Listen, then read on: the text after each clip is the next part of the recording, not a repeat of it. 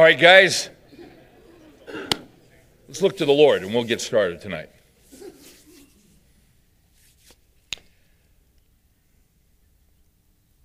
Father, Psalm 119 tells us a lot of things, and one of the things it tells us is that you are good and you do good. Sometimes when things happen to us that are disappointing, we have setbacks, we expect things to turn out a certain way and they don't. There are times when we're tempted to think that you have shorted us, that you have not been straight with us, that you have not been fair with us. But that is a wrong perspective. You are good and you do good. And Father, we thank you for the perspective that nothing comes into our lives just by sheer chance or through accident or through fate, but that you are the God that controls all things and you are sovereign over the events of our lives and every circumstance. And even the things that come into our lives that are disappointing, in some way, shape, or form, you intend those things for our good and for our benefit. We don't always see that up front.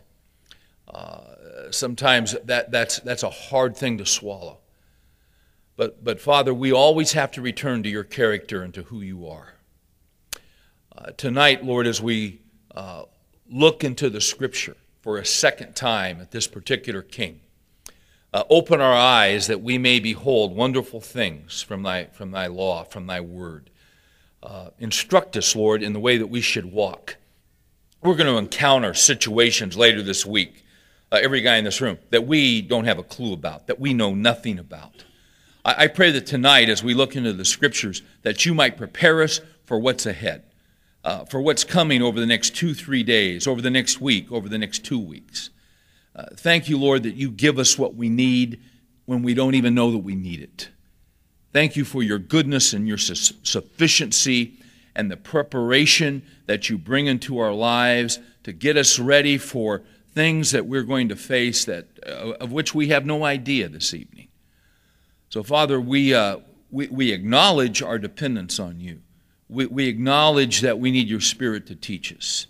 We ask that we would have teachable hearts. We ask, Lord, that we would be quick to be obedient, that we would be quick to respond.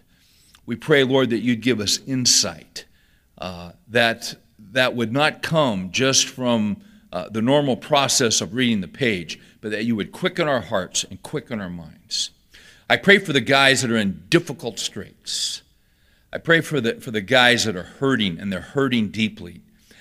They're facing pressures, quite frankly, that are crushing them. And there have been times today when they've actually had pains in their chest. Not because there's anything wrong with their cholesterol level or anything like that. It's not a physical issue. It's a stress issue. It's a pressure issue. And they're literally feeling it in the ache of their chest. Lord, you're near to the brokenhearted, and you save those who are crushed in spirit.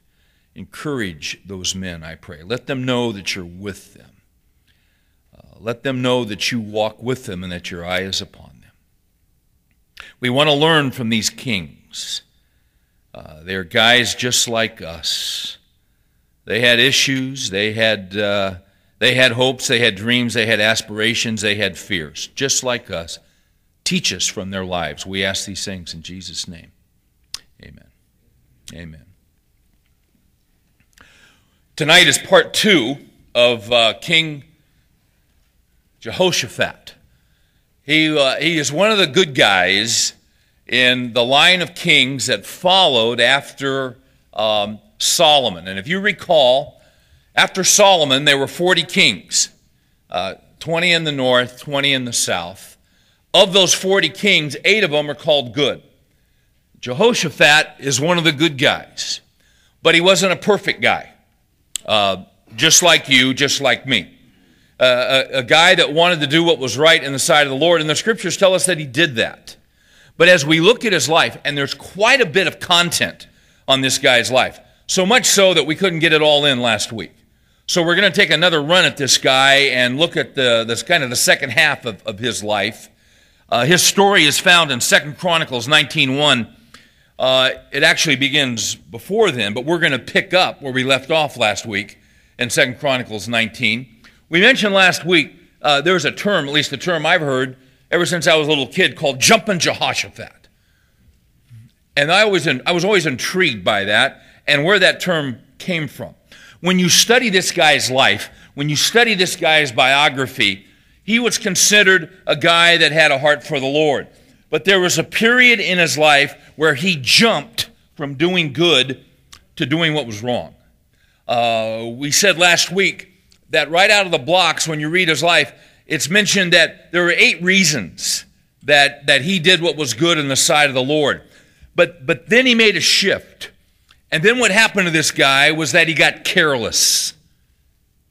He was doing real well.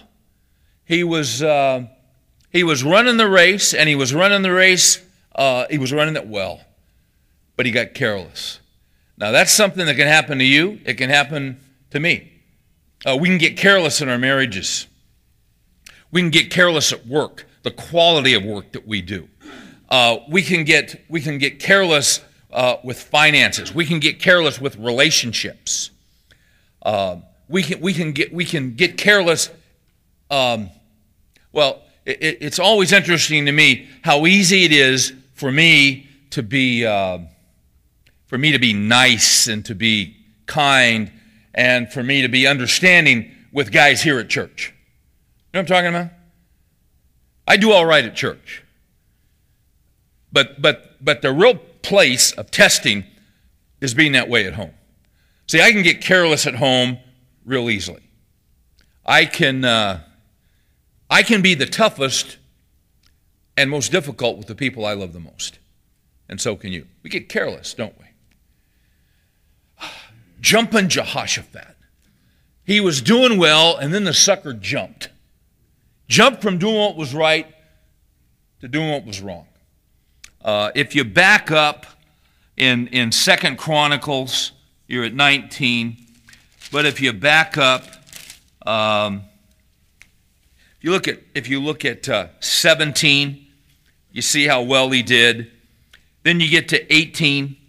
Now Jehoshaphat had great riches and honor. And then there's the change right there. Now Jehoshaphat had great riches and honor, and in my Bible there's a semicolon. That's the dividing line. Right there is when he jumped. And he allied himself by marriage with Ahab. He was on a streak. He was doing what was right. He was following the Lord. But he started making some wrong choices because he got careless. So what did he do? Just to summarize from last week, he chose the wrong wife. Not for himself, for his son. He chose the daughter of Ahab and Jezebel. Worst couple in the history of Israel. And he got their daughter to marry his son. Secondly, he got careless by choosing the wrong ally. He allied himself with Ahab in the north. Bad mistake. The scriptures, I think it's 1 Corinthians 15:33, that says, bad company corrupts good morals. So how do I relate to unbelievers? Well, you want to relate to them. Their eyes have been blinded that they may not see the truth of the gospel.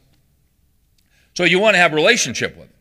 You know, a lot of times people come to Christ and we want to segregate ourselves and we want to separate ourselves. There are certain kinds of people in the body of Christ that pride themselves on their separation, and they even have degrees of separation from the world. And so they never have contact with people that need Christ. That's not the way to do it. You want to have contact, and you want to be. We're to be of the world. Is that what it says? We're to be in the world, but not of the world. So you got to have contact, you see. But what happens is when we allow people to begin influencing us. The story of Jehoshaphat is sort of tied up in Psalm 1, and I think we looked at that just briefly last week. But flip over there again, because it kind of gives the general outline, not only of this guy's life, but of our lives. In Psalm 1, it says, "How blessed is the man who does not walk in the counsel of the wicked." Now, it's one thing to be involved with people and to work with people that do not know Christ. But it's another thing to walk in their counsel.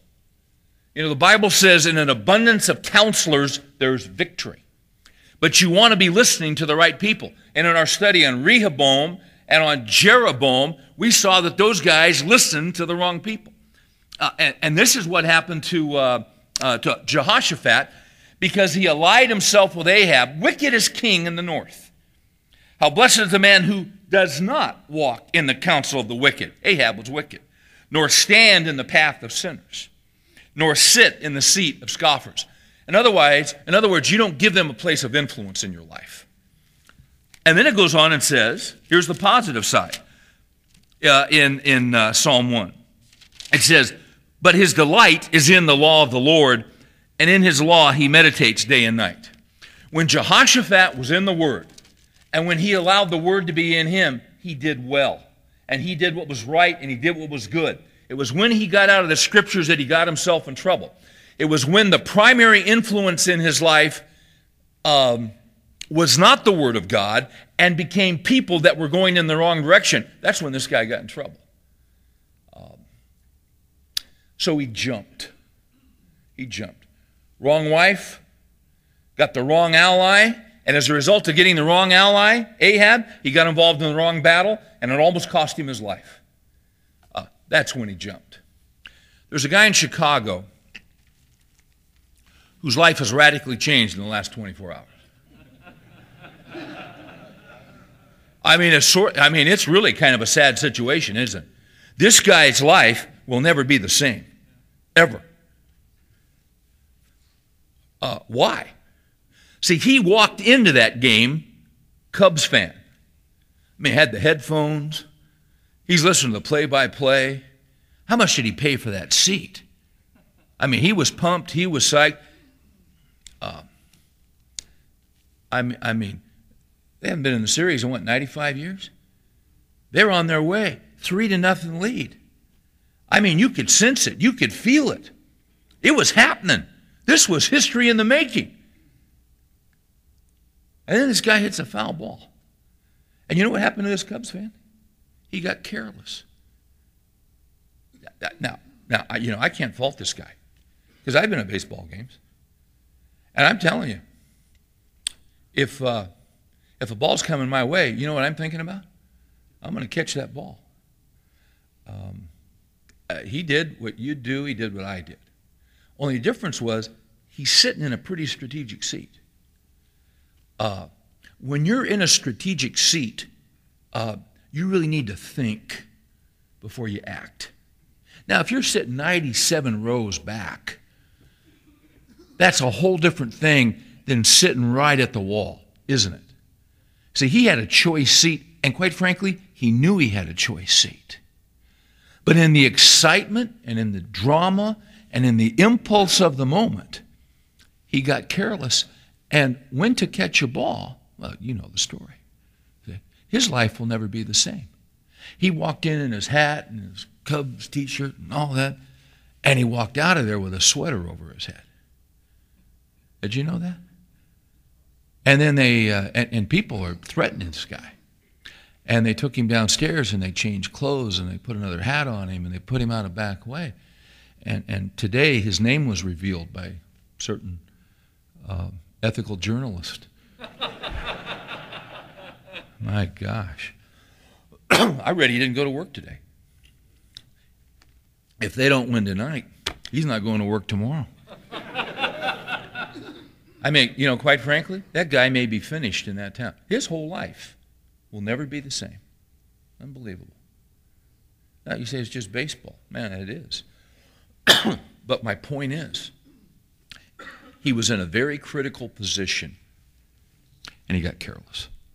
You're in a critical position. I'm in a critical position. You got a wife, you got kids, you're in a critical position, you see.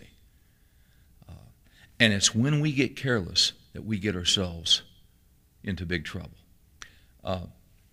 He picks the wrong woman, chooses the wrong woman, wrong ally, goes into battle, and he almost, this is a great time for me to start coughing. Could somebody grab, yeah, that's great. Thank you, I appreciate it. and he almost gets killed. How many of you guys were here last week? Let me see your hands, just so I know. Oh, the vast majority of you. Hey, thanks. How's this water taste? All right. I'm kidding you. Yeah, hey, it's all right. Let's go back to 2 Chronicles, all right? 2 Chronicles 19. Because he goes into battle. He never should have gone into battle, but he goes into battle. And he goes into battle with Ahab, and Ahab talks him into dressing as the king of Israel. Now, for some reason, he goes along with it, although Ahab was the king of Israel. But this other army, they're gunning for Ahab, who's the king of Israel. And they pretty much get Jehoshaphat sequestered, and they're going to take him out. And he calls out to God, and God delivers him. And then the scripture says, back in 2 Chronicles 18, look at verse 33. And a certain man drew his bow at random. I love that. Thanks so much. A certain man drew his bow at random and struck the king of Israel, that's Ahab, in a joint of armor. See, Ahab was doing everything he could do to defer attention to Jehoshaphat. And what happens? Just randomly, this guy draws a bow. There is no randomly. There is no chance. There are no accidents. If you read through Proverbs, Proverbs says that if you go to Vegas and you throw the dice, it's already been determined by the Lord how that dice is coming up. Did you know that? You cast a lot, Lord's already determined. You've heard me quote R.C. Sproul. Sproul says, in God's universe, there's not one maverick molecule. There's no chance. There are no accidents. There's no coincidence. God oversees it all. This guy everything Ahab can do to defer, difficulty coming into his life. This guy that was totally against God, at random, this guy, boom, goes right in the section of armor where he's vulnerable. You ever seen these suits of armor? These guys, how do they get on a horse? How do you move? But man, those guys were covered. And that one section when you're going to sit on a horse, so you're going to move, there has to be a little give right in here, in this section right here. There's a little give, the armor will give, boom, cut that sucker right there. That was it. Jehoshaphat realizes that God delivered him and he escaped with his life. I mean, it was a near-death experience. So what does he do? Look at chapter 19, verse 1. Then Jehoshaphat, the king of Judah, returned in safety to his house in Jerusalem. Now, put yourself in this guy's position. I think he goes home and he realizes, man, did I ever screw up? And was God ever gracious to me? So what does he do? God delivers him. God spares him. He never should have been there in the first place. Have you ever been in a situation you never should have been in and God delivered you? You bet. Isn't God a good God? And do we learn lessons from that? If you're smart, you do. Jehoshaphat, you know what? Never should have been there, but I'll give the guy credit. He learned. And he goes home. Now, notice, if you would, what happens to this guy who got careless. When he gets back home in verse 2, well, here's my first point. All right? We're picking it up from last week. First point. He goes home and gets confronted. That's it. Who confronts him? Well, if you've been here in our study, you know that every king, there's always a prophet. Always. Sometimes more than one. And what is the job of the prophet? To tell the straight, unvarnished truth of God. Because every king needs someone in their lives to shoot straight with them. You know what? I need someone in my life who shoots straight with me. You need someone in your life who shoots straight with you. You can't live without those people. We'd like to. But God is gracious in that He will give people to us in our lives who will walk through life with us, and we look out for one another. It's always fascinated me about David, that David did not sin with Bathsheba until way after Jonathan was killed. Those guys were pretty tight, weren't they? I don't see in the Scripture that relationship that David had with Jonathan was ever replaced. Those guys were tight. Those guys would die for each other. They'd go to war for each other. You have anybody in your life that'll watch your back for you? They'll look out for you? They don't have any vested interest. They're just for you. They're just on your team. Man, that's a great gift if you've got that. That's the kind of person that we all need, and you know they're on your team, and they know they love you, and when they tell you the truth, you got to listen to that. I mean, that's a gift.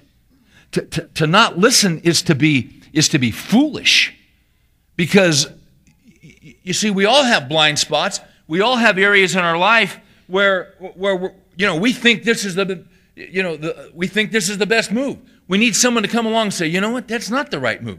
You don't want to do that. You want to go this way. That's what the prophets would do for these kings. So this guy comes home from battle. He's just glad to be alive. And look what happens. This guy's name is Jehu, verse 2. And Jehu, the son of Hanani. Now, who's that? Hanani was the prophet who ministered to Jehoshaphat's father. It'd be better if these guys' names were Frank and Joe, wouldn't it? It'd just be a lot easier.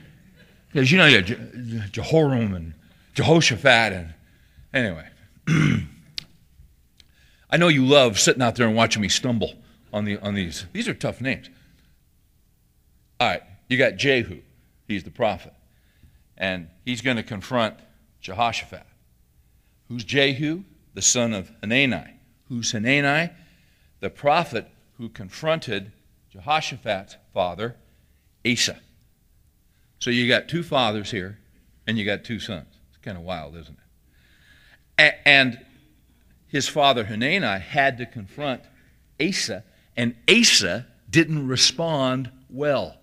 In fact, if you remember when we studied Asa got mad, Asa got defensive, and instead of listening, he got hard in his heart. Now, he was a good king. He did well the first 3.5 quarters. Well, he did well the first 2 quarters and into the half of the third quarter. And then when Hanani confronted him, he started pulling away from the Lord. So now here's his son. Let's notice what happens here. Jehu, the seer, went out to meet him and said to King Jehoshaphat, "Should you help the wicked and love those who hate the Lord, and so bring wrath on yourself from the Lord?" Who's he talking about? He's talking about Ahab. What are you doing being up there with that yo-yo? That guy hates the Lord. He's against the Lord. Should you help him? You know what Jehoshaphat's problem was? He was too cotton-picking nice. Nice. I got a quote. John Eldridge. I like old John. This is his book, The Journey of Desire. Here's what John says. Christianity has come to the point where we believe that there is no higher aspiration for the human soul than to be nice. We are producing a generation of men and women whose greatest virtue is that they don't offend anyone. Then we wonder why there is not more passion for Christ. How can we hunger and thirst after righteousness if we have ceased hungering and thirsting altogether? As C.S. Lewis once said, we castrate the gelding and bid him to be fruitful. I love that. I mean, that's worth pondering. And then this one he says, the greatest enemy of holiness is not passion, it's apathy. Apathy. What's the primary attribute of God? What's the most important attribute of God? A lot of people think it's love. Yeah. And is God love? Sure he is. But see, the primary attribute of God is holiness. Isaiah 6. What did Isaiah say? In the year that King Uzziah died, I saw the Lord high and mighty lifted up, and the throne and the train of his robe filled the temple. Talks about the amazing creatures that were around him. 6 wings. 2 they covered their face, 2 they covered their feet, with 2 they flew. And for eternity, They cried out one to another, tolerant, tolerant, tolerant is the Lord God Almighty. That's not what they said. Nice, nice, nice is the Lord God Almighty. Loving, loving. Now, they could have said loving. They didn't. What did they say? Holy, holy, holy is the Lord God Almighty. I'm going to shoot straight with you guys. If you really have a passion for the holiness of God, you can't be nice all the time. Because there's a point where you got to draw some lines. Now you need God's wisdom where to draw those lines. But see, I think Eldridge is right. We have gotten things so skewered in the evangelical church that the most important virtue that a man can ascribe to in his life is that he's a nice guy. The prophets weren't nice guys. They told the truth. They told the truth when it wasn't popular. They confronted. You know what this guy did? You know what Jehu did? He loved this guy enough to confront him. To confront him that he was too nice. You say, what do you mean he was too nice? Well, my gosh, he was nice to Ahab. He had no business being nice and being tolerant and being accepting of Ahab because the God that Jehoshaphat served, this guy was completely against. Totally. Proverbs 24:24. Great verse for Christians in this culture. Great verse.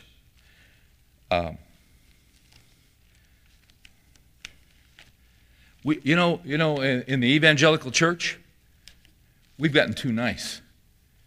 And quite frankly, we've gotten too tolerant. Gosh, I got to kind of edit myself here tonight.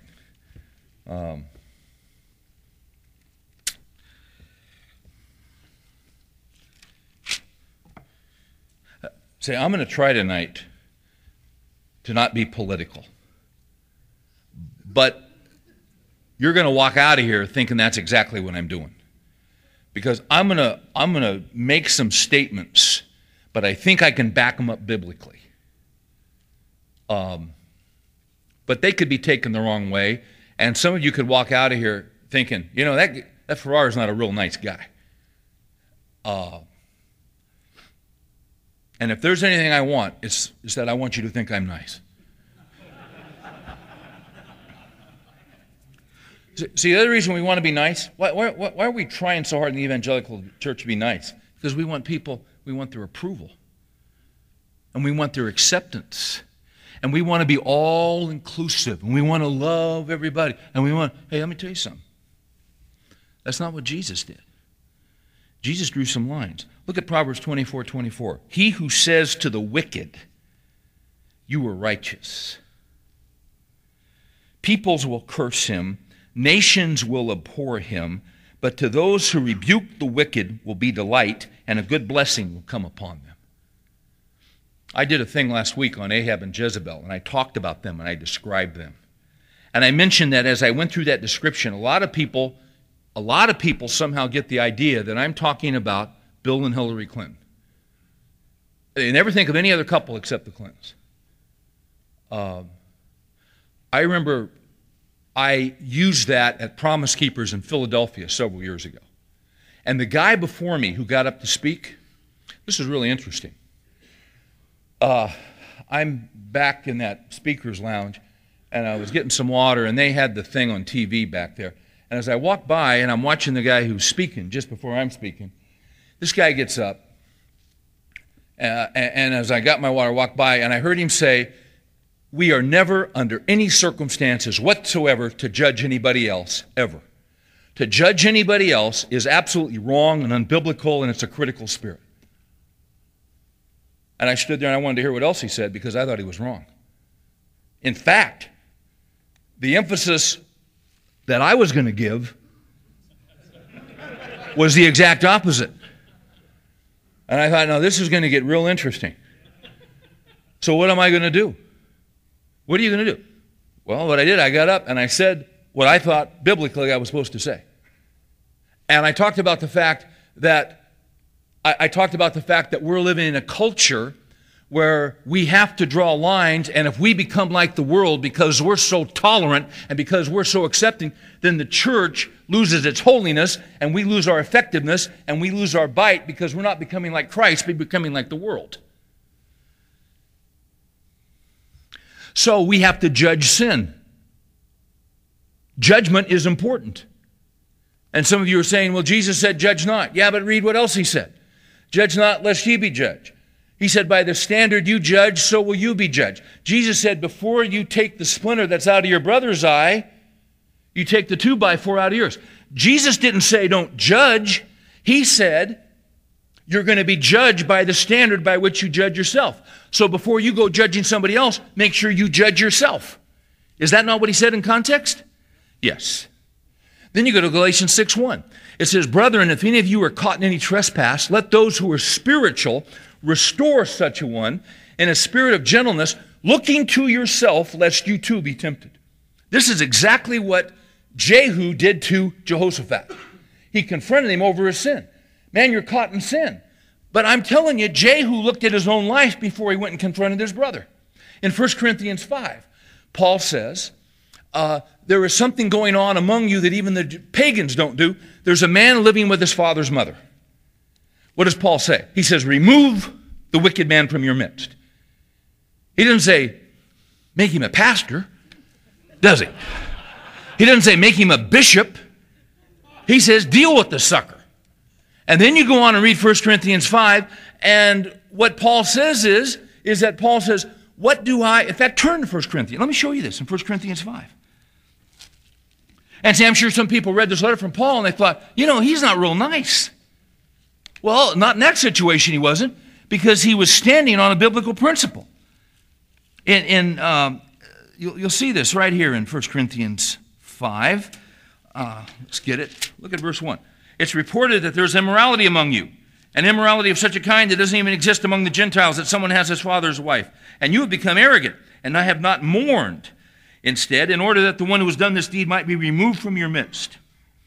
Look at verse 5. I've decided to deliver such a one to Satan for counseling. That's not what it says.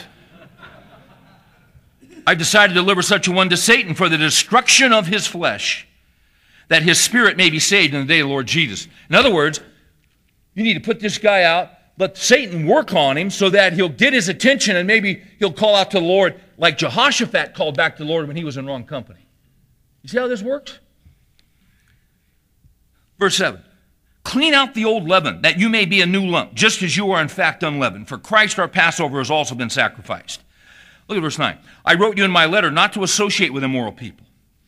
I did not at all mean with the immoral people of this world, or with the covetous and swindlers, or with idolaters, for then you'd have to go out of the world. But actually, catch this now, I wrote to you not to associate with any so-called brother, if he should be an immoral person, or covetous, or an idolater, or a reviler, or a drunkard, or a swindler. Don't even eat with such a one. Catch this. For what do I have to do with judging outsiders? The answer is nothing. They're outsiders. Do you not judge those who are within the church? You know what most churches would say? No. No. Why not? Because we're nice.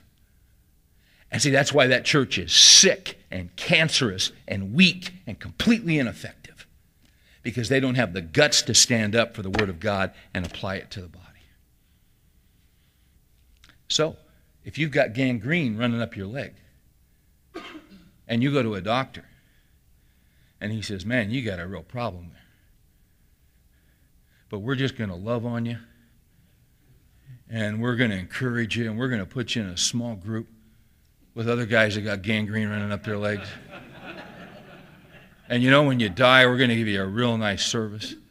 That's not what the guy says. The guy says, hey, listen, let me tell you what I'm going to do. I'm going to take your leg. And I know that's the last thing you want to do, and it's the last thing you want to hear, and it's going to change your whole life. But you know what? I'm going to cut your leg off so I can save your life. That's what Paul is saying to the church. Do we not judge those inside the church? Look at verse 13. But those who are outside, God judges, remove the wicked man from among yourselves. Now let me ask you this. If this guy had been repentant, would Paul have said that? No. Because the guy had a broken spirit. Somebody's repentant, man, you bring them in, you love them, you accept them, you encourage them. This guy hadn't broken yet. This guy was still hard, you see? See, there's a place to confront. It was interesting. I did that talk at Promise Keepers, and I went on and did a few more verses. And about 2 weeks later, I was opening my mail, and I get a piece of mail from a guy. Here's his letter. I was at Philadelphia PK. I heard your talk. You're the most ungodly,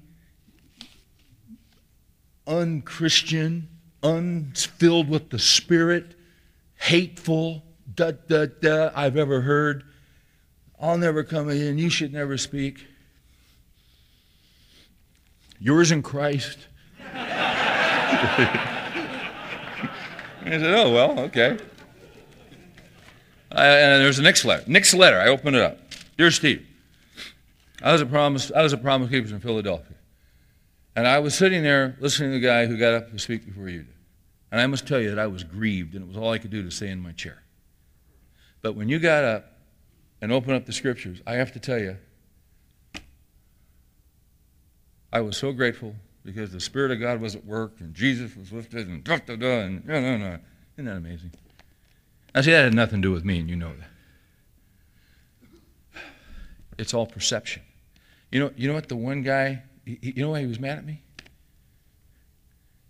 Because I used Clinton as an example. And I said, Clinton's a member of a Baptist church in Little Rock, Arkansas, and I named the church. And I said they should have thrown his tail out of that church a long time ago. And which they should have.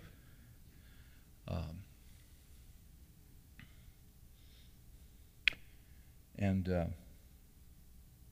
I just wrote him a note back, and I think I gave him Proverbs 24:24. And I said, you better be real careful, man, because what you're saying to the wicked is that they're righteous. God will put a curse on you if you do that. And I just put a little note that says, I pity you. I really do. Because I did. The guy was all messed up biblically. You see? He was embracing the wrong people. This guy that wrote me the letter, he would have gone up and joined with Ahab. That's not what you want to do. Now, let's go back to, where are we? Second what? Chronicles. You guys still there?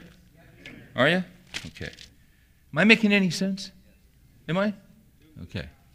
All right. Did I already read the quote about being nice? Yeah, I did. Okay. I'm all screwed up here tonight. I'm different time zone or something. Yeah. I'm not nice. I'm getting... So what hope? He goes home, and what does Jehu do? Jehu does him a favor and confronts him. He says, what are you doing hanging out with this guy? You've got... Look at verse 3. But there is some good in you, for you have removed the Asheroth from the land, that's the idol, and you have set your heart to seek God. You know what? This guy really did love the Lord. He knew it was right. And again, we said in Chronicles is always talking about seeking the Lord. This guy had a heart for God. He did a bunch of things right. He just got off course. Now, here's what happened. He got confronted, and you know what his dad did when his dad got confronted? His dad got hard. You know what this guy did? This guy confessed. He confessed. You know what else he did? He repented. He took the admonishment. What does the Scripture say? Faithful are the wounds of a friend. Yeah. You need somebody in your life. I need somebody in my life who loves me enough to hurt me, to tell me what I don't want to hear in order to save my life. That's what Jehu did for this guy. And you know what's so great about Jehoshaphat? He took it. He didn't get defensive. He didn't say, hey, I'm the king. This guy had been humbled by God. He almost lost his life, and it gave him a teachable spirit. And you know, this guy is looking out for me. I need to listen to this guy. You are exactly right. Isn't it refreshing when someone is confronted and they're wrong and they just shake their head and say, you know what? You are absolutely right. Man, I couldn't be more wrong. That takes a man to do that. Never is a man so strong as when he admits he's wrong. That's why so few guys can do it, because it takes unbelievable strength. You ever go down to these health clubs and see these guys bench pressing? I mean, they're bench pressing Hummers on both sides. And they're just walking around because they're strong. Let me tell you something. You're strong if you can admit when you're wrong. And that's what Jehoshaphat did. He was confronted and he confessed. And see, that's the whole purpose of the confrontation. It wasn't just to get on the guy. It just wasn't, to go knock him around and make him feel bad. The whole point was to win him back. The whole point of biblical discipline is to redeem the person and to bring them back in the fold. Go to James. Whip over to James real quick. Last chapter of James. Gosh.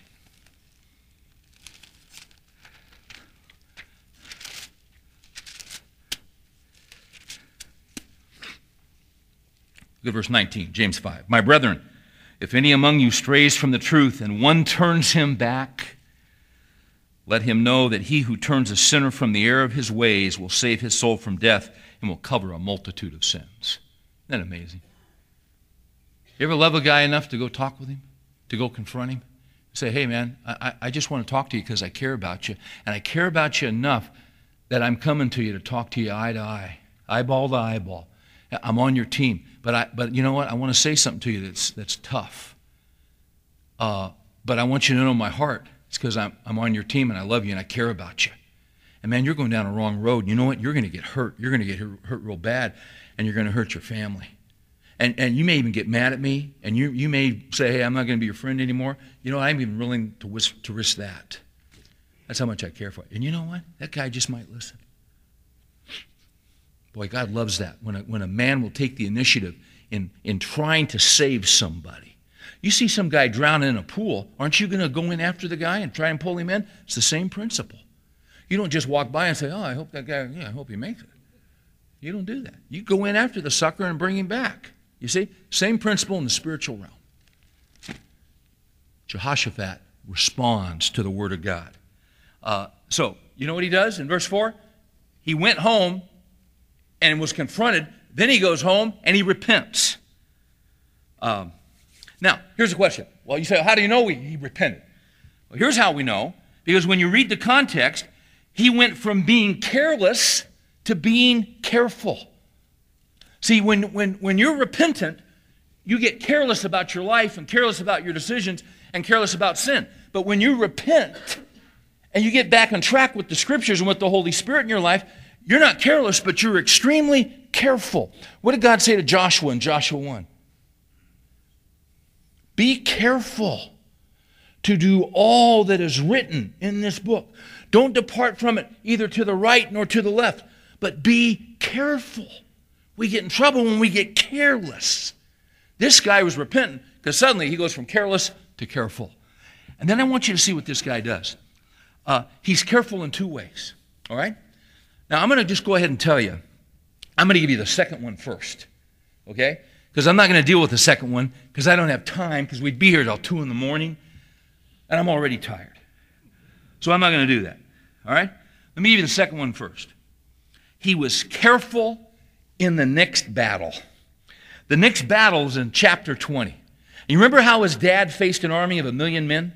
He's going to face a huge army, same deal. He calls out to God, and God miraculously delivers him. That's in chapter 20. I'm not going to deal with that. But he was careful. See, he screwed up in the first battle, didn't he? See, that's the great thing about God. You'll screw up in one situation, and you know what God will do as time goes by? He'll put you in. He was talking about the fact that, he had married June Carter, and God had given him a son. And I'll never forget this. He said, well, the first time around, I really screwed up with my kids. And God's so gracious in giving me a chance with this boy to do it right. Isn't that good? It just came from his heart. That was he was going to be so careful with this boy because he'd been so careless the first time. You see? And we can all relate to that, can't we? God is so good in giving us another shot, So, he's going to be careful in that battle. That's chapter 20. But I don't want to go into that. I want you to notice, and this is really wild to me. See, Christianity is so practical. And it's so real. The Bible is the most relevant book in the world. It's the book. And, the Bible's boring. And, if you study it, it's not boring. See, what's the second deal here that he was careful about? He was careful in appointing judges. I love that. See, why do you love it? I just do. I just love it because it's right where we are as a nation. And you see, guys, these are all spiritual issues. All of them. You say, where's that found? Well, that's in 2 Chronicles 19, verses 5 through 11. William Penn. Remember William Penn, don't you? He founded Ohio. A little joke there. They used to teach a class in public schools in America called history. Now they teach revisionist history. But if you took history, you would know that William Penn founded the state of Pennsylvania. You see. Here's what William Penn said. He said, if we are not governed by God, we will be ruled by tyrants. See, he understood something. He understood the importance of law and the basis of law. Let's start reading verse 5 of 2 Chronicles 19. Now, see, we've read about the screw-ups of this guy. See, he's back on track now. He's walking with God. And I'm going to tell you something. The rubber meets the road, and this guy starts stepping up to the plate to turn this nation to the Lord. I mean, he's thinking long-term. He's thinking strategically. Look at verse 5. And he appointed judges in the land, in all the fortified cities of Judah, city by city. And he said to the judges, catch this, consider what you are doing. For you do not judge for man, but for the Lord. You're standing for the Lord, and here's the other deal. You're standing before the Lord. One day you're going to give an account. What are we, on ship somewhere? Do you hear that thing? Do you hear that loud noise, that high-pitched noise? Your dog can hear it. I don't know if you can, but that's quite a noise. Listen to this. Consider what you are doing, for you do not judge for man, but for the Lord, who is with you when you render judgment. Verse 7. Now then, let the fear of the Lord be upon you. Why would he say that? Let the fear of the Lord be upon you. Well, somewhere I read the fear of the Lord is the beginning of wisdom. Somewhere I read in Proverbs that the fear of the Lord is the beginning of knowledge. You see? The fear of the Lord is the beginning of wisdom. And I've said this before in here. What's wisdom? You know what wisdom is? It's common sense. Isn't common sense refreshing? It used to be there was a lot of common sense in America. When I was a kid, there was a lot of common sense in America. It was a compliment. You talk about somebody. Remember my dad talking about somebody he worked with or someone at church. It was a real compliment to say, Joe, he's got a lot of common sense. What does that mean? You know what common sense is? It's just wisdom. Common sense is wisdom applied to everyday life. That guy's not out there. That guy's not radical. He's just got common sense. What's common sense? It's wisdom. It used to be that judges had common sense. Do you ever read the paper and you get upset? You read about these court cases? You ever get your vein starts bulging a little bit? You just can't believe it. Why? Well, what was that guy thinking? Because that makes no sense. You're right. And why does it make no sense? You want to know why? Because that judge has no fear of the Lord. And if there's no fear of the Lord, then there's no wisdom, and there's no common sense, and there's no justice. That's where we are as a nation. I love this. Look at what this guy's saying to the judges. Now, wouldn't you like to round up some of these judges and sit these guys down? And saying, take those diplomas off the wall. Who do you think you are, hotshot? Sit down and listen to this. Let the fear of the Lord be upon you. Be very, what? Careful what you do. For the Lord our God will have no part in unrighteousness or partiality or the taking of a bribe.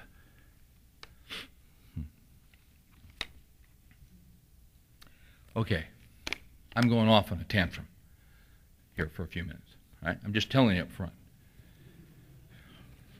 But I'm going to feel better, and so are you. It's just where we live, guys.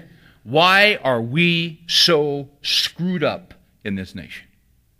What's happened to us? We were never perfect. But, and have there always been bad judges? Yeah. Have there always been crooked judges and crooked cops and crooked DAs? Yeah. I mean, as long as you've got Chicago, you've got the Cubs, and you've got Cook County, and they're playing around with ballot boxes. Everybody knows that. That's just a tradition. You had it in the South with segregation. You have it, it's just the way it works. So are there always bad apples? Sure there are. Bad cops, bad judges, bad preachers. I was talking to a guy this week, and we were talking about some stuff and, doing some business. And he had said something. I said, so you know the Lord? He said, yeah, well, kind of hesitant. And he said, well, I'm not going to church right now. I said, well, you know the Lord? Is your Savior? And he said, well, yeah, I do.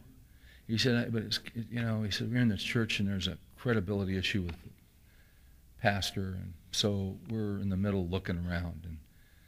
And I said, yeah, that's always tough when that happens. That's unfortunate, And a few minutes later, he said, well, part of my problem is when I was a kid, my first job out of high school, I got a job working at a real high-end men's store. And I sold suits that went for $3,000 to $4,000. And he said, I had some preachers that came in and were my best customers. And I said, preachers? He said, yeah. I said, so what's some preacher doing coming in there and paying $3,000 for a suit? And he said, well, that wasn't the issue for me. The issue was, instead of writing the name of the clothing store, they'd write the initials. And one guy even told me it's because he declared on his Schedule C as a charitable deduction. A preacher. No wonder that guy had some issues. You see? He said, I'm a little tender when it comes to integrity. I said, well, you ought to be. I said, man, that's unbelievable.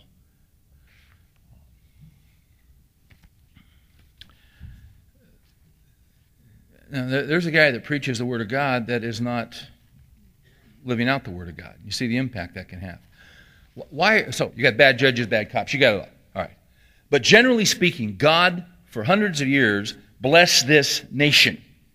Now, why has He blessed us? Just because we're real neat guys and because we deserve it? No. Why has there been so much given to it? I think it's because the foundation of this nation was based on the Word of God. The law system of this nation was based on the Word of God. We weren't perfect. We got to say that up front. But generally speaking, our judicial system was not based on the Koran, was it? It wasn't based on the writings of Lao Tzu. Francis Schaeffer wrote a book, how many years ago? I want to say 79. Let me see when this thing was written. Where's the copyright? 81. Do you guys know about Francis Schaeffer? You know who he was? Francis Schaeffer was a great Christian thinker. He was a pastor in St. Louis, and then after World War II, his denomination sent him over to check out the condition of the churches and the needs over in Europe. So he went over, saw how terrible things were, the orphans, kids running around without parents. He comes back, gives a report. We need to send somebody over there to set up ministries. They said, you're the guy, you go. He picks up, leaves a prosperous church, takes his wife, takes his 4 kids, they go over there, and the whole thing falls apart. And all that was supposed to happen, nothing happened. They cut off his support. They're renting a flat in some little town in Switzerland. Nothing's going right. His daughter gets rheumatic fever. His son gets polio. I mean, he's so disappointed. And nothing's working for him, and he left this ministry. He's stuck in the Alps. It's so disappointing to him. You know what he does? He just starts walking the Alps and figuring out, why am I a Christian again? And he goes back and rethinks his faith from square one. Why am I a Christian? Is this stuff true? He does that for 2.5 years, almost 3 years. That's all he's doing. He's not contributing. He has no ministry. He feels like he's wasting his life. He just walks and thinks. Isn't that something? Nobody knows this guy. He's almost 50 years old. He feels like he's absolutely wasting his life. And then they're waiting to hear if they're going to get their visas renewed. And if they don't, they got to go back to the States. They've wasted 7 or 8 years. And they crammed in this little apartment. Her daughter goes off to school in Geneva. And she calls and says, hey, Mom, can I bring 2 girls back with me from this school? And one's from, I don't know, Germany, and one's from China. Can I just bring them? And Mrs. Schaefer almost said no because the kids are sick and we don't. She said, okay, bring them. And when they got home that night, they started asking questions of Francis Schaefer about philosophy. And you see, they started asking him questions they didn't think there were any answers to, but he thought about those things for 2.5 years. And he started giving them answers, and they had never heard anything like that. And they went back to school, and next week and called and said, can we bring these 3 girls who want to know about Christ? And then they start, and before you know it, kids from all over, college students from all over the world were coming to this little place that they called L'Abri, which means the shelter. That's who Francis Schaeffer was. He was a Christian thinker. He's quite a guy, quite an amazing guy. Written some great books. In 81, he wrote a Christian manifesto because Schaeffer would look out about 25 years and talk about where we were going as a nation. And he talked about the importance of law. And what we're dealing with today, Schaeffer saw it 25 years ago and wrote about it. I remember going to a conference and hearing him talk about where we were going to go. You know what Schaeffer said about America? Schaeffer said he thought, and this was back when the moral majority and evangelicals are on the cover of Time magazine and we're cruising and everybody's saying how successful we are. You know what Schaeffer said? He said, I think America will eventually wind up in a dictatorship. Really? He said, I'm not sure if it'll come from the right or the left, but I think what will happen is that America will break down internally, not from the outside. We won't be attacked. We'll break down from within because we've lost everything. We're just a shell of what we used to be. And what will happen is someone will rise to power and people will give up their rights if they can be promised 2 things. If someone can promise them affluence and personal peace, they'll give up their rights.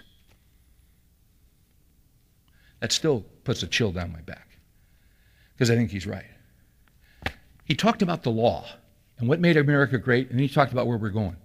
Can I give you guys a few quotes? You okay with this? All right. He talks about the view of law that's God-centered, and then he talks about the other group in America that he calls the humanist. Okay? Let me get the right start. It was always good to start at the beginning. You guys ever heard of the Humanist Manifesto? Ever read about it? It was done in 1933 and 1973. The humanist society is made up of a relatively small group of people, some of whom have been very influential. John Dewey, Julian Huxley, B.F. Skinner. By way of contrast, the humanist world views include many thousands of adherents and today controls the consensus in society. Much of the media, much of what is taught in our schools, and much of the arbitrary law being produced by the various departments of government. That was in 81. Where are we today? Okay? Then he talks about the clash between the 2 cultures, between the scriptures and between humanists. Nowhere have the divergent results of the 2 total concepts of reality been more open to observation than in government and law. Following? All right. Then I'm popping over to page 27. He talks about where we get our law, where it came from. He says, the influence of the Judeo-Christian world can perhaps most be readily observed in Henri de Brocton's influence on British law. You ever heard of de Brocton? I hadn't either till I read this. But common law in Britain changed everything. If you read Churchill's volumes on the history of English-speaking people, he talks about the common law that developed, and it developed out of Christianity. This is wild stuff. Listen to this. This is what de Brocton said. And that he, the king, ought to be under the law appears clearly in the analogy of Jesus Christ. When you read the history of England, it's about kings. I'm getting ahead of myself. But there was a concept that the king was above the law. The king was dominant. Everything the king said went. You were just nobody. He could take your life like that. Catch this. and that the king ought to be under the law instead of over the law, appears clearly in the analogy of Jesus Christ, whose vice-regent on earth he is. The king is. For though many ways were open to him for his redemption of the human race, the true mercy of God chose this most powerful way to destroy the devil's work, that he would not use the power of force, but the reason of justice. In other words, Schaeffer says, God in his sheer power could have crushed Satan in his revolt by the use of that same power. But because of God's character, justice came before the use of power. He could have squashed Satan. But Jesus went to the cross, and by dying on the cross, he fulfilled all the requirements of the what? The law. He didn't use force, he used justice. So what he's saying is, if Jesus submitted himself, who is God, if he submitted himself to the law, why should not the earthly king submit himself to the law? You guys getting this? Pretty wild stuff, huh?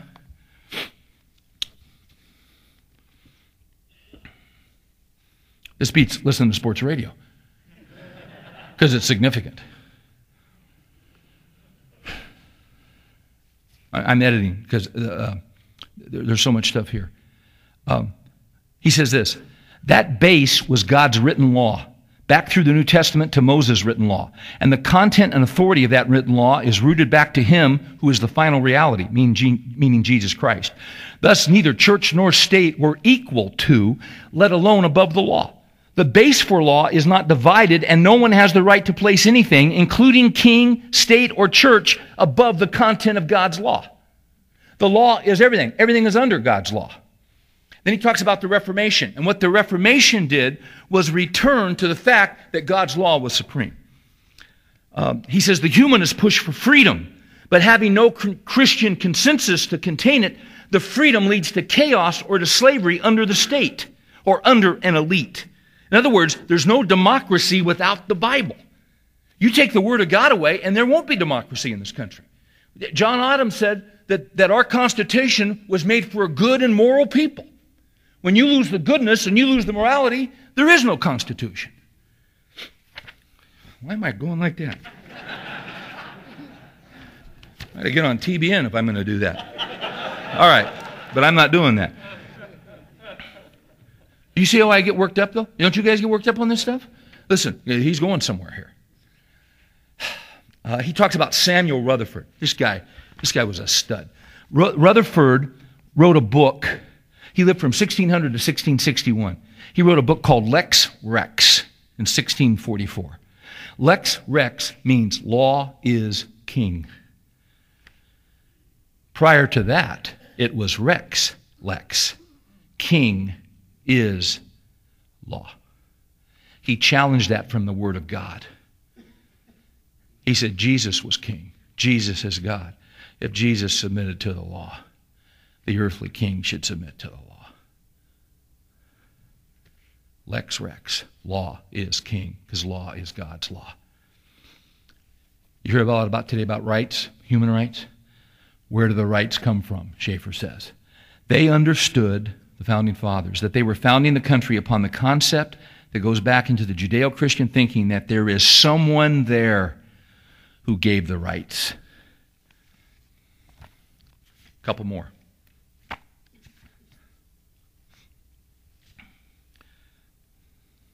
Couple quotes. Go back. He quotes Pennsylvania State Court. You might have heard this from David Barton. Pennsylvania Supreme Court, they had a guy up on charges of blasphemy. The court said Christianity, general Christianity, is and always has been a part of the common law of Pennsylvania. The common law, which gave liberty and justice for all, was based in Christianity. It's really important to understand. Joseph Story, in his 1829 inaugural address as the Dane Professor of Law at Harvard, said, "There never has been a period in which common law did not recognize Christianity as laying at its foundation." But things have changed, haven't they? Christianity is eradicated from our courts and from our judges. So now we're into a new phase, and Schaeffer says on page 41, and now it is all gone. Now what do we have? Here's what he says. We live in a secularized society and in a secularized sociological law. By sociological law, we mean that law has no fixed base, but law in which a group of people decides what is sociologically good for society at the given moment, and what they arbitrarily decide becomes law. That's where we are now. It started with Oliver Wendell Holmes, by the way. Hold on. He's got another zinger here. He talks about Joseph Fletcher. You guys remember Joseph Fletcher wrote a book called Situational Ethics. There's no right and wrong. It just depends on the situation. He talks about Fletcher. That is, a small group of people decide arbitrarily what, from their viewpoint, is for the good of society at that precise moment, and they make it law, binding the whole society by their personal arbitrary decisions. He calls this situational, sociological law. He saw this almost 25 years ago. Then he talks about the Supreme Court. He talks about the abortion decision in 73. He said the Supreme Court arbitrarily ruled that abortion was legal, and overnight they overthrew the state laws and forced onto American thinking not only that abortion was legal, but that it was ethical. And it's not. It was an elite group of people that came up with that and forced it on everybody else. Oh, by the way, you know what Schaeffer did in his film series, How Shall We Then Live? This was back when abortion was a big deal. You know what Schaeffer said? He said, you know the next thing that's coming? We're all sitting there taking up. The next thing that's coming is euthanasia. We're going to kill people that are mentally retarded. We're going to kill people that are impaired. We're going to kill people that are too old, and there's going to be suicide made legal in this country. And we're all going, there's no way. Where are we today? You guys familiar with Terry Schiavo? You know who she is? I'll tell you about her in just a minute. See, most of you don't know because the media won't tell you the story, because the media is part of the elite that doesn't want you to know what's going on.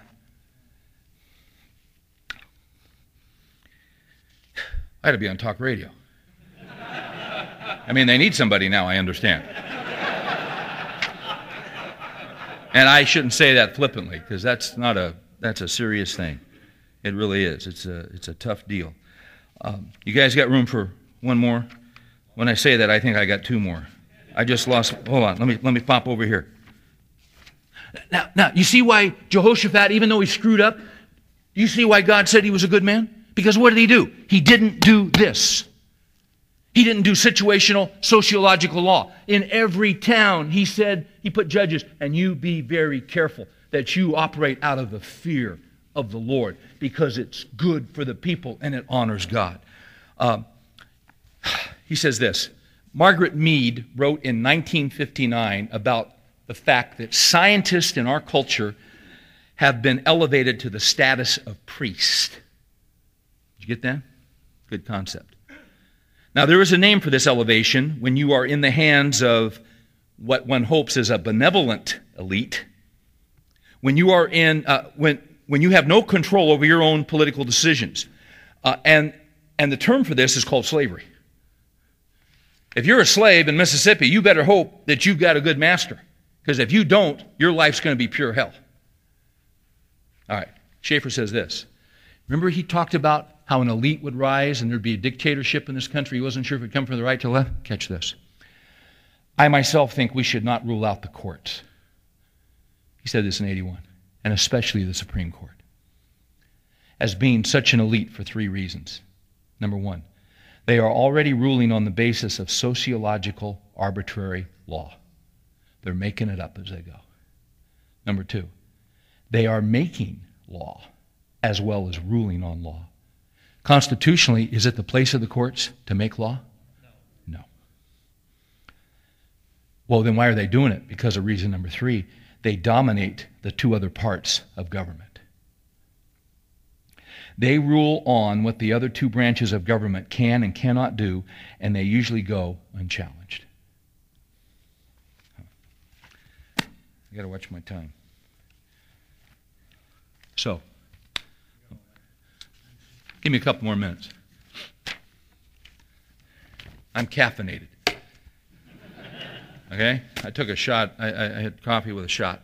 So Hugh Hewitt. Now, here's where some of you guys could think that, oh, Farrar's getting political. No, I'm just making observations. And you see if this doesn't fit. I'm going to try and prove it to you. And I don't have to. You know it's true. Hugh Hewitt is a Christian radio commentator in California. Great guy. He's written some great stuff. Hewitt did an article last week about the recall in California. He calls it Conan the Barbarian at the gates. And he's talking about all the stuff that's going on. And, there's a fact, well, if he gets in, we're going to do a recall. Listen to this.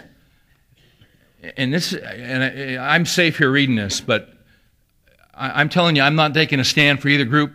I'm just telling you what he says. He says, we have reached a point in this country where Republicans rely on written rules and the judges who enforce them. Democrats rely on unwritten rules and the judges who invent them. Now, if you're a Democrat, don't get mad, because all I'm asking, I don't care if you're a Democrat or Republican. There are good Democrats, not many of them, but there's a few. And there are good Republicans. Now, there are a lot of Republicans that are jerks.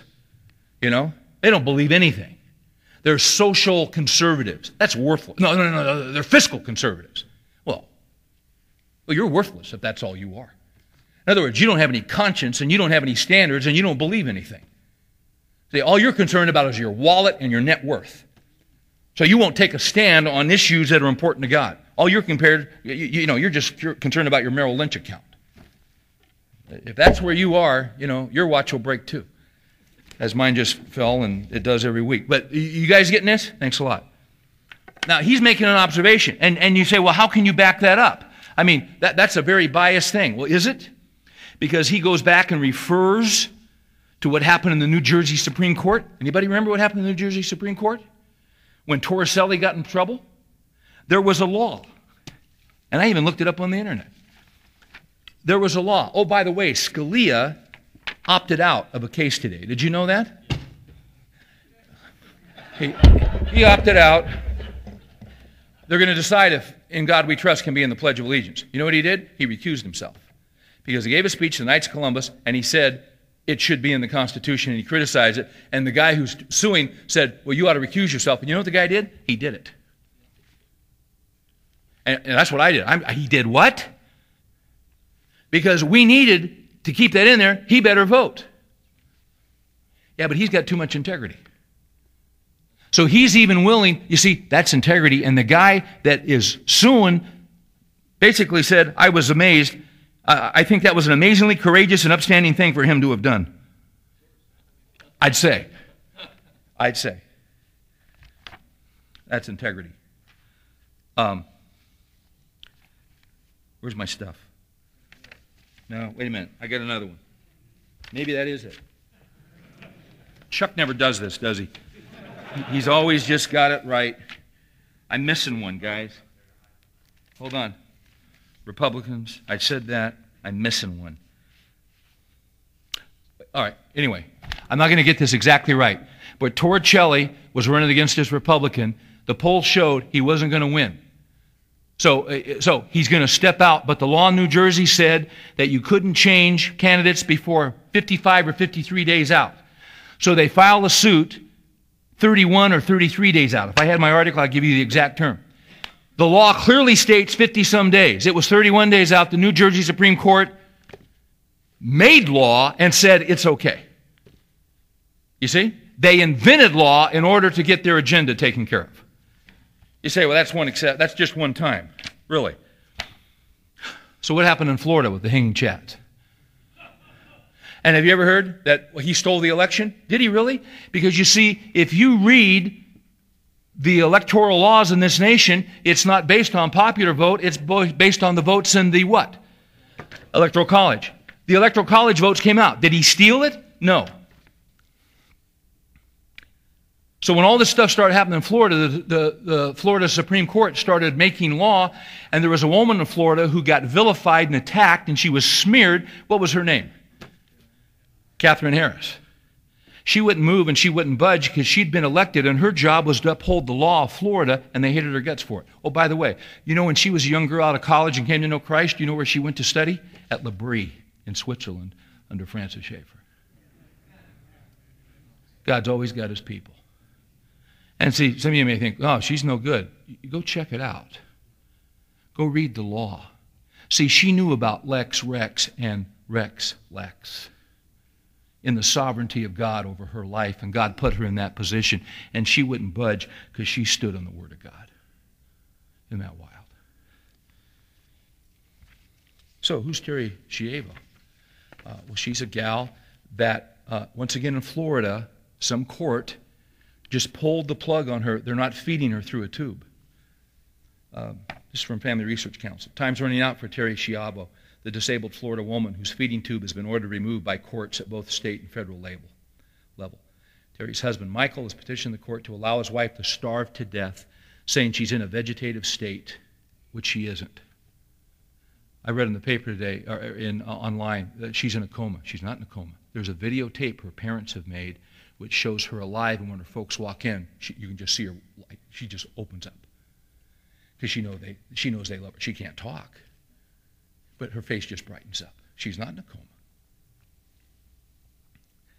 Her husband, who, by the way, will get all that insurance money if she dies, along with his girlfriend, says she's in a vegetative state and that Terry would not have wanted extraordinary measures to save her life. Yeah, well, what would you want, pal? They go on and say, there's nothing extraordinary about offering food and water to a disabled person. What's extraordinary is allowing a woman who is not on life support and who is not on a respirator to starve to death merely because she lacks the ability to feed herself. Man, I'd better have this other one. Listen to this. Here's what this judge ruled in her case. We're talking about a woman who is not terminally ill, who's not hooked up to machines, who's going to live a normal lifespan unless her food and water is taken away. Smith interviewed neurologists and others for this landmark euthanasia book, Forced Exit, and said that Terry will die, and they pulled the plug on her today on food and water. Terry will die a painful, terrible death. People go into seizures, their lips crack, they can vomit, the hands mottle and turn cold because all the water goes in towards the heart. It'll take 10 to 14 days for her to die as they starve her to death in this hospital. Would you have believed that in 1981? But it's true today. And there are other cases, but we don't ever hear about them because the media doesn't want us to hear about them. Now, did Jehoshaphat screw up in certain areas of his life? Yeah. Have you screwed up? Yeah. Have I screwed up? Yeah. I told you about the book I want to write. You're screwed up, I'm screwed up. We're all screwed up. As opposed to the book 20 years ago, I'm okay, you're okay. We're all screwed up. That's why we need Christ. Jehoshaphat didn't do everything right, but I'm going to tell you something. He screwed up, he got confronted, and you know what he did that God honored him for? He honored the Word of God, and he honored the law of God. Now, we can go all night talking about these federal judges and all this stuff, and, hey, and I don't care if you're a Democrat or a Republican. I don't care what you are. Here's my question to you. How important is the Word of God in your life? When Clinton was in the White House, I used to say, my biggest problem is not the guy in the White House. My biggest problem is the guy in the Blue House. And that's me. I'm my biggest problem. You are your biggest problem. I feel sometimes, guys, on the study of these kings, I'm a broken record. But the message is the same. God's looking for men that will walk with him and trust him and obey his word. And when we screw up, we go to him immediately and get it straight and confess it. Jehoshaphat was a godly king who did something. He strayed, he got messed up. But God honored him, and God will honor you. In a day of lawlessness, let's be men that uphold the truth of God. And let's live it out.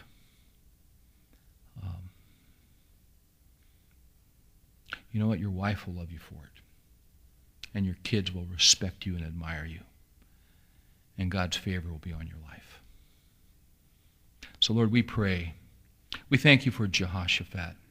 Just a guy. Lord, Israel had broken down just as we've broken down. There were unbelievable things happening, wretched, evil, wicked things happening in that nation, in that northern kingdom. He never should have aligned with them. Lord, when you got his attention, he started building on your word. Lord, we're living in a day of unbelievable wickedness. I remember, Lord, reading that in 1959. And I just thought of this. Back in 1959, Martin Lloyd-Jones preached a sermon in England. And he made the statement, he said, "We are living in days of exceptional evil." He would not believe where we are today. Most of us would cut off our right arm to go back to 59. Lord, we have no hope other than you. Our world is decaying and falling apart. As Chuck's been going through Revelation, we're seeing, Lord, that you're in total control. You're working your plan. Jesus will rule and reign.